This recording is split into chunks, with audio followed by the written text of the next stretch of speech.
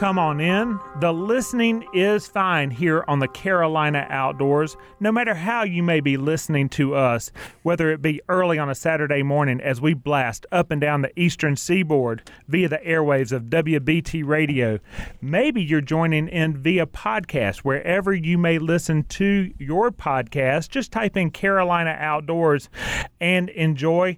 Lastly, you can just go to jessebrowns.com and hit podcast, and up will pop this segment and all the others as well. We have a special treat today. Bill Barty here, Wes Lawson right there.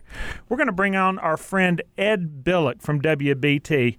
He is a sports fan and a sportsman. He's also the host of the community affairs program here on WBT called Carolina Focus, early on Sunday mornings via the airways of WBT is where Ed's program is. And Ed, we're glad to have you on this side of the microphone. This is indeed an honor, Bill Barty and Wes. You know, I've been with you guys off and on covering for TJ over the years, and to be a guest on this show, this is awesome. Well, we're going to provide just a little bit of background, and Wes is over there. If you're listening to us via podcast and radio program, we are up on book as well, Facebook Live, joining in. But Ed, we're going to kind of hone in on a new sport that you've taken up, but let's talk about sports in general, because here we are as we're broadcasting on WBT Radio. A lot's happening and going to happen in the Charlotte area. First thing first, we lost a quarterback with the Carolina Panthers and gained a quarterback. You know, Teddy Bridgewater, I'm glad to see him get an opportunity to trade him to Denver, and so he'll be helping that team as we start experimenting, Bill, with some new quarterbacks. Sam Darnold didn't quite get a chance as a New York Jet. And then, of course, all the implications of this weekend's draft. So it'll be quite interesting for the Carolina Panthers. That, and of course, the perennial kickoff or annual kickoff of, so to speak, of the Wells Fargo Championship taking place down at the Quail Hollow Club. We're excited about that, too, because what a beautiful glimpse of Charlotte and the Carolinas. You know, CBS and Jim Nantz love this place, and he gives us a lot of good kudos on the golf coverage. And like Wes said earlier, heck, if you're not even a golfer, come on out. It's a walk in the park. It's a garden of just beautiful, it's almost like the Masters. Oh, it's so Augusta. True. Yeah. So true. So let's talk about Ed Billick a little bit, because although you report on sports and host Carolina Focus here on the station, you grew up in the Pittsburgh area. The Penguins, the Steelers, the Pirates. I think the Pittsburgh Panthers won the national title. Heisman winning running back Tony Dorsett, or Dorsett as we knew him back in the day. Look at you with your Pittsburgh sports history in 1976. You remember well, Bill. That's right. Of course, Tony Dorsett, Hall of Fame running back. Aliquippa, Pennsylvania. Listen to this. Dallas Cowboys, all of that sort of thing is where he went and had a stellar career.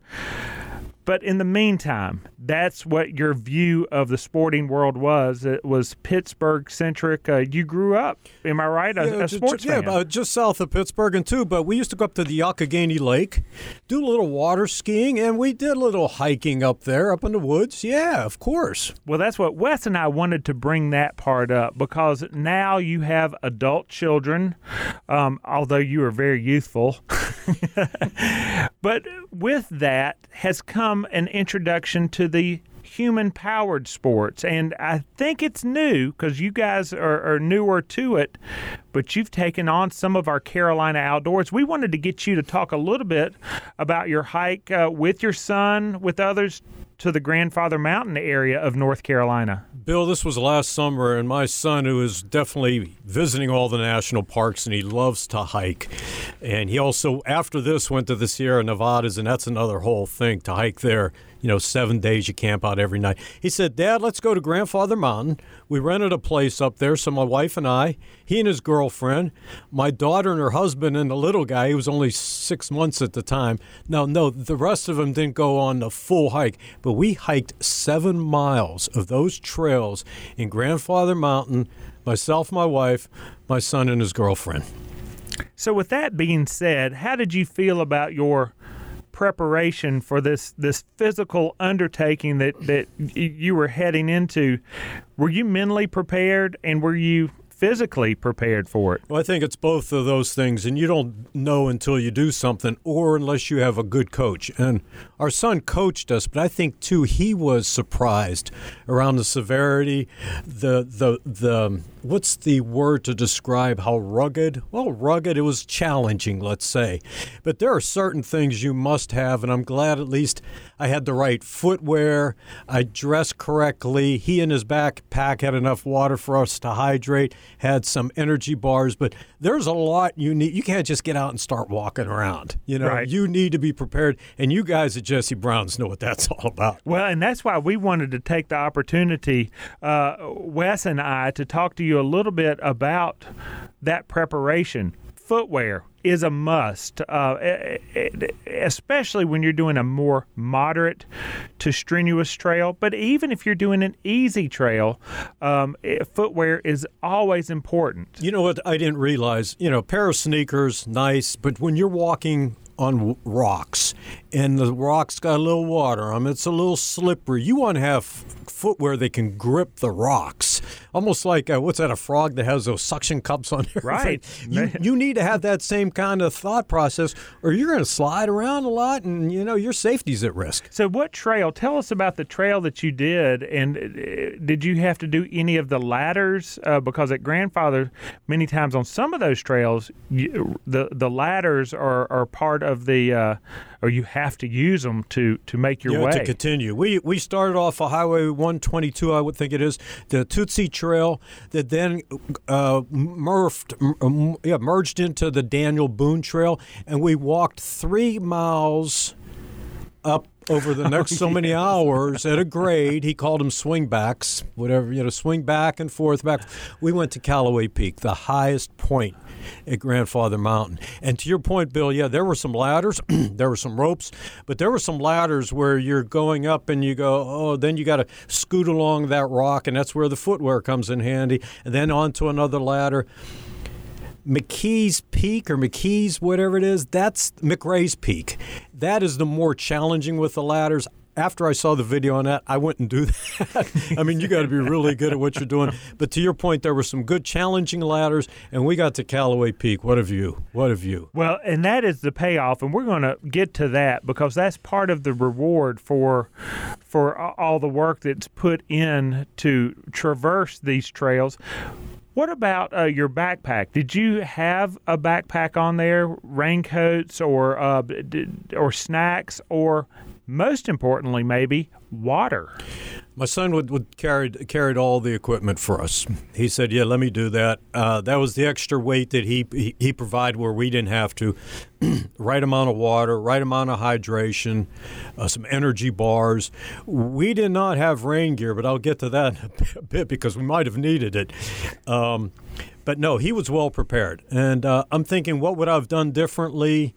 I'm not so sure. But to your point, the right amount of shorts, the right amount of breathable, T-shirts and things, Bill, you need all that.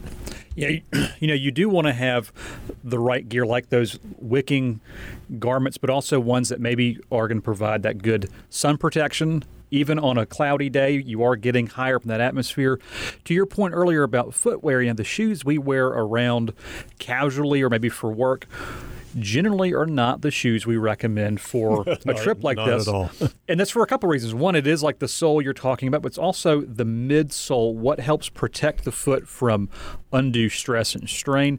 That makes a big difference in how far you can go, how fast you recover, but also it prevents what can be minor to serious injuries. You step on a root or a rock in lightweight running shoes or gym shoes, it hurts real bad. Well, sometimes you can't control your speed, especially if you're on a little down and you're aiming for that next, it's a root and you're going to slip on that, or you could easily sprain an ankle, and that can ruin the entire day. Well, it doesn't just ruin the day. It puts you and others at risk because now somebody has to help you hike back to the car. You're absolutely correct.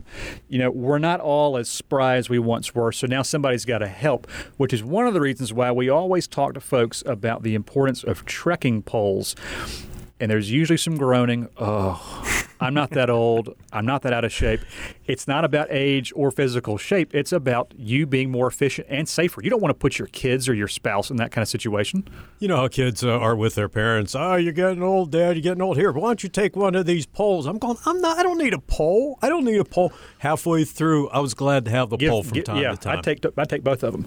And so the other part of that, too, is we don't want you to feel like you can't go out and do this stuff. We just want you to do it with the right couple of things so you can be on your way. Now, would a regular backpack, your kid's backpack from 7th grade, work? Yeah, it will. Do we recommend it? No, we don't. We would like a little bit of a structure to it so it holds the load properly. Oftentimes, it helps you stand up straighter at attention, but it means you're more efficient in your movements, which is a good thing, but you can carry all of that stuff. Remember, a gallon of water is 8.8 pounds. That's a lot of weight. If you don't think so, put a milk jug full in your backpack and walk around for a little while. So it's all about load distribution so you can be comfortable and efficient. What do you recommend on sunscreen? Because when it's cool, you're up in the mountains, you're not so worried about it. But to your point, the UV rays are coming through. So, we should all be wearing sunscreen of some variety every day. And so many of our skincare products now include that, shaving products, face washes, that kind of thing. A lot of times people, when they go skiing, don't think they need to wear sunscreen, and they definitely do. And they also don't think that they're going to get dehydrated, and they definitely can. So sun protection, head to toe, top to bottom, is a necessity, and it's part of why a lot of these clothes have it built in. But still, face, neck, ears.